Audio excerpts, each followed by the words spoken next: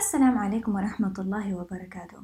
يا أهلا وسهلا معاكم أحيانا في الحياة مع نورة كريم. أنا أؤمن إنه كل حاجة يبدأ بقلب سليم، زي ما يقولوا من عرف نفسه عرف ربه، ومن عرف ربه عرف نفسه. السلام عليكم ورحمة الله وبركاته.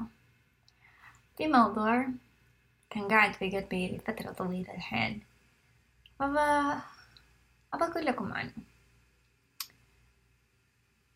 على إنستغرام لاحظت إنه أحياناً إحنا نكون شوية شديدين مع الناس اللي كانت بتسوي شي صح، بعدين لسبب ما قرروا إنه يوقفوا أو يبطلوا، أو الظاهر إنه تغير.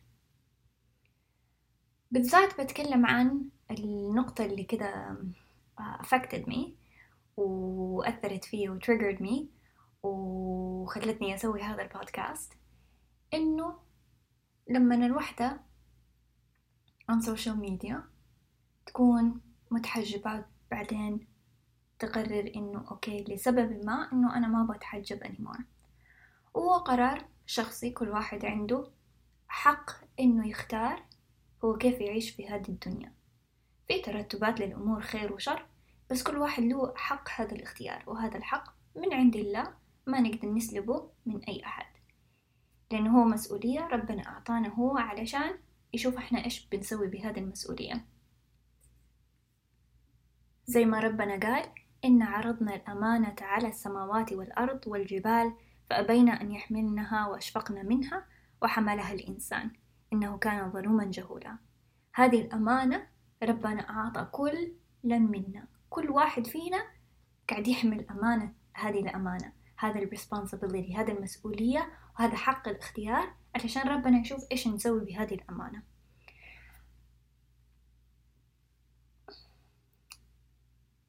هو أي إنسان، يعني حياتنا ما حتكون دائما stable، دائما متزنة، دائما في تطور مستمر. الإنسان بيتذبذب، أحيانا بيسوي الشيء صح وأحيانا بيسوي الشيء الغلط، أحيانا يرجع كم خطوة وأحيانا بيتقدم، ونسأل إنه إن شاء الله إنه إحنا بنتقدم أكتر من إحنا بنرجع. بس الإنسان يعني ما هو stable، لأنه إحنا ما إحنا perfect، ما إحنا مثاليين، فينا عيوب. هذه العيوب هتظهر بين فترة وفترة. وأنا معاكم. مرة يحزن لما نشوف بعض، أو نشوف شخص نحبه، شخص نعزه، ممكن نعزه، يمكن يكون قدوة لنا، يمكن يكون الشخص احنا حسينا انه مدام هو يقدر يسوي هذا الشيء انا اقدر. شخص يبعثنا الامل، السعادة، possibilities. ولما نشوف انه هذا الشخص اللي احنا نحبه، هذا الشخص اللي قدوة لنا، في الظاهر انه اخذ خطوة وراء، ويمكن من جد اخذ خطوة وراء، بيعور، يجرح.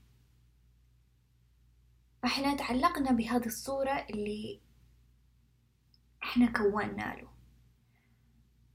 بالذات اليوم أنا بتكلم بالطريقة اللي إحنا كيف نتعامل مع هذا الموقف، إيش نسوي في هذا الموقف لما يكون شخص إحنا نحبه، شخص إحنا نعزه، شخص إحنا نقدره، يمكن حتى يكون قدوة لنا، لما ياخد خطوة وراء. إيش أسوي؟ كيف أتعامل مع هذا الموقف؟ كيف أساعده؟ كيف يكون ردة فعلي؟ لأنه كثير من المرات ردة فعلنا يكون aggressive، عدواني، نخاف، نحزن، وهذا الخوف وهذا الحزن يخلينا نسلك سلوك عدواني شوية، نكون قاسين شوية معهم، يكون قلبنا قاسي معهم أو لساننا قاسي معهم. وهذه ردة فعل مرة طبيعية، لأنه طبعا أنت خايف، أنت حزين، أنت خايفة، أنت حزينة، في شعور من mourning، لما لازم تحزني على شكل أو صورة شيء كان موجود وخلاص راح ما هو موجود anymore. في mourning، في الإنسان لازم يحزن، لازم يبكي علشان يقدر يتخلى عن الصورة أو الشكل اللي كان الحياة عليه، لأنه تغير هذه الصورة، تغيرت هذه الشكل، فطبيعي إنه لازم إحنا نحزن. تغيرت الحياة، أو على الأقل تغيرت ظاهر الشيء اللي كان موجود، فطبيعي إنه أحزن. وطبيعي إنه الإنسان مع هذا الحزن ومع هذا الخوف يبغى يحمي نفسه، فيبدأ يسلك سلوكيات عدوانية شوية. طبيعي، كلنا بنسويه. سؤالي اليوم إنه هل إحنا ردة فعلنا بيساعد الأشخاص اللي حولنا، الشخص هذا اللي إحنا نحبه نعزه، يرجع لذاته، يرجع لفطرته، يرجع للنور اللي فيه، أو هاي سلوكنا ردة فعلنا بيبعدوا عن الدين، بيبعدوا عن ربنا، بيبعدوا عن فطرته، بيبعدوا عن النور اللي فيه. المبدأ اللي أنا أؤمن فيه إنه كلنا فينا نور، نور على نور. تفسير هذه الآية مرة حلو، نور على نور، يعني في نور خارجي هو نور اللي موجود في الكون. لما نحن نقعد نتأمل في الكون، هو النور اللي ربنا أرسل لنا في كتابه. القرآن نور، كلمات ربنا، كلام الآيات نور، هذا نور خارجي. على نور، نور على نور. النور الثاني هو نور داخلي، نور في قلبنا، نور في الفطرة، نور في روحنا. زي ما قلنا في الحلقة اللي فاتت، إنه لا سعادة ولا نجاح بدون فطرة. الإنسان علشان يكون إنسان ناجح وحياته تكون ناجحة لازم يكون متفق مع الفطرة. فإذا هو صار عكس الفطرة، الشيء اللي موجود داخلنا وكيف إحنا كوننا وكيف ربنا شكلنا، إذا إحنا رحنا عكسها، يعني رحنا عكس طبيعتنا، فما في نجاح، ما في سعادة، لأنه أنت مو متفق مع الفطرة. فلا سعادة بدون فطرة، لا نجاح بدون فطرة. هذه الفطرة ربنا حط فيها نور، هذه الفطرة فيها نور، نور على نور. فإحنا لما نبغى نيجي ندعي الناس، لما نبغى نقرب الناس لدينه، للسلوكيات والتصرفات اللي ربنا قال لنا سووها، ونبعد الناس عن الأشياء اللي ربنا قال لنا لا تسووها. لما إحنا نيجي نبغى نتحاور مع بعض ونعين بعض على هذا الشيء، كثير مرات إحنا نسوي العكس، مع إنه يكون نيتنا صالحة، نيتنا إنه أنا بساعد هذا الشخص يتقرب لله، يسوي الشيء الصح، يبتعد عن هذا الشيء اللي مو كويس، يبتعد عن الدخان، يبتعد عن أي شيء حرام، يبتعد عن، يرجع لله، ترجع تتحجب، اللي هو نيتنا يكون خير. أنا من جد أبى الخير لها، أبى أعينها على الخير، لكن السلوك والتصرف اللي إحنا نتصرف فيه يخلي الإنسان يبتعد عن هذه الفطرة. إيش قصدي؟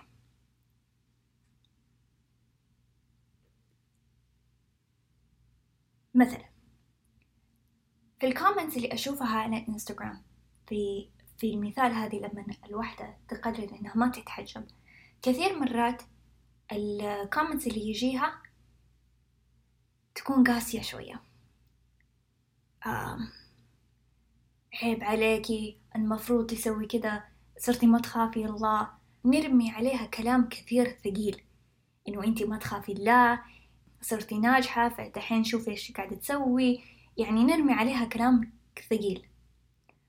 يمكن يكون كلام صحيح، يمكن يكون كلام فيها حق. أنا سؤالي هنا، هل هذا الشيء اللي أنا بقول، الكومنت اللي أنا بحطه، هل هو شيء بيعينها إنها ترجع تتواصل مع الفطرة، ترجع تتواصل مع هذا الروح، هذا النور الداخلي، أو هل هو بينفرها من هذا النور، من هذه الفطرة؟ هل هو بيبعدها ويخليها تبني طبقات تانية فوق قلبها علشان ما تتألم، أو بيرجعها لله؟ لأنه كثير مرات الإنسان يعرف إيش الصح ويعرف إيش هو الغلط. كلنا نعرف إنه الحجاب مفروض، كلنا نعرف إنه الدخان مو كويس. كلنا يعرف إنه الرياضة شيء كويس، بس مو شرط كلنا بنسويه.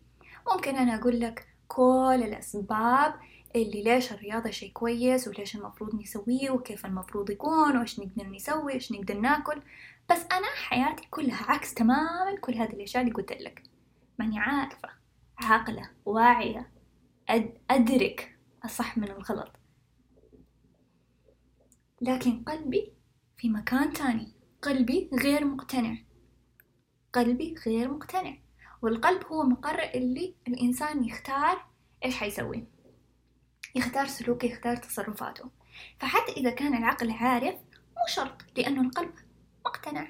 أنا ما أبغى أتحجب لأنه 1 2 3، أنا أبغى أدخن لأنه 1 2 3، ماني عارفة.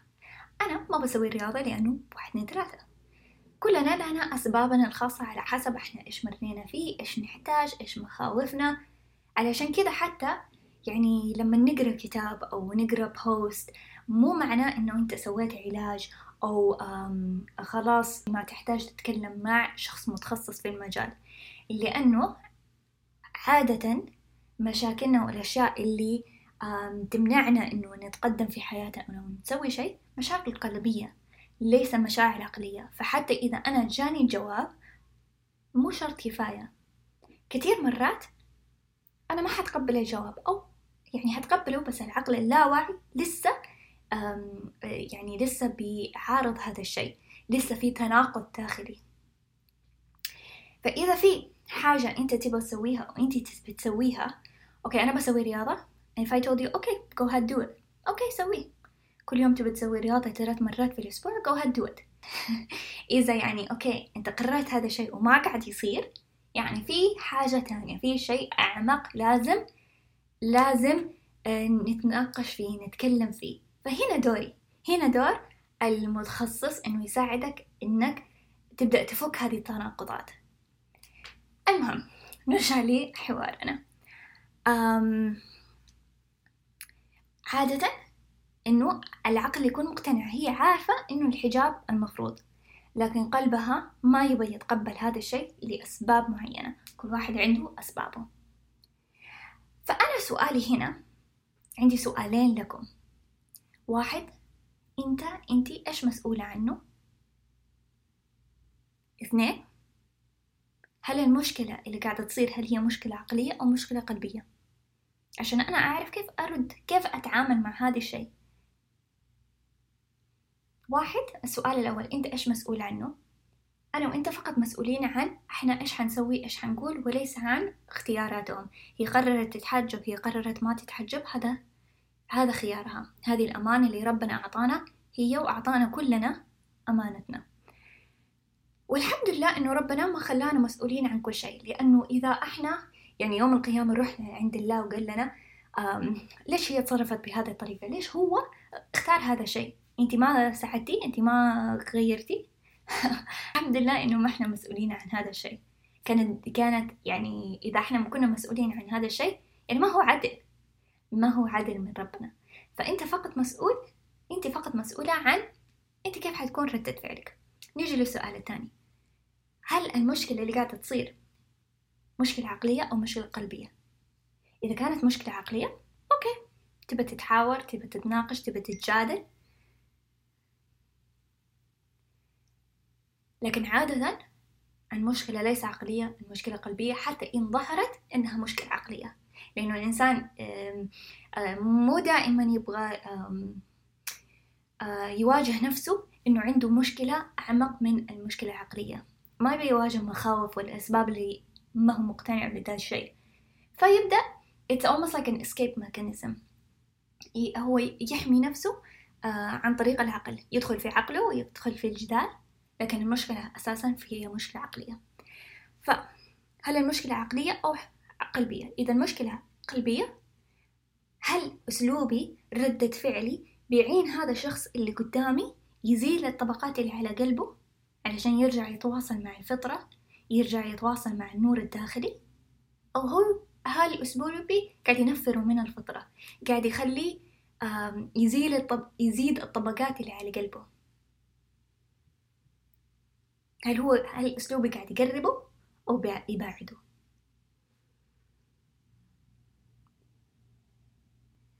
وأنا أدعوكم لفكرة إنه الدعوة عبارة عن إحنا كيف نعين بعض إنه نزيل الطبقات اللي على قلوبنا، مو كيف أدخل النور في قلبه، كيف أقنعه بالنور الخارجي اللي موجود حوله، سواء كان آيات الله، سواء كانت حكمة من حكمه، أو طريقة أسلوب حياة، كيف نسلك حياتنا، الصح الغلط. مو هدفي إنه أقنعه، ولا هدفي إني أدخل النور غصبا عنه في قلبه. هدفي أزيل الطبقات اللي على قلبه علشان هو يقدر يتواصل مع النور الداخلي، مع هذه الفطرة، لأنه إذا تواصل مع النور الداخلي النور الخارجي حتبدأ تظهر نور على نور، غصبا عنها حتبدأ تدخل في بعض، تكمل بعض. ولا إيش رأيكم؟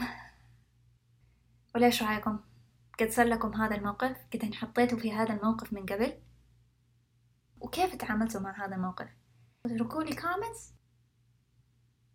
إذا هذا الموضوع يهمكم، موضوع الدعوة، اتركوا لي comments below، كملي ونبى كمان علشان أعرف إنه تبغون نكمل هذا الموضوع في البودكاست. وإذا تبغوا تضلوا على تواصل معايا هتلاقوني على إنستغرام نوري كريم، وهتلاقوني in my newsletters في أبعث private letters تقريبا كل أسبوعين. الروابط تلاقوها تحت. يومكم سعيد، أشوفكم المرة الجاية. كان معاكم Sometimes in Life مع نوري كريم. تابعوا القناة وشاركوه مع أصحابكم وأحبابكم. سعيدة ومبسوطة إنكم موجودين، وأشوفكم المرة الجاية.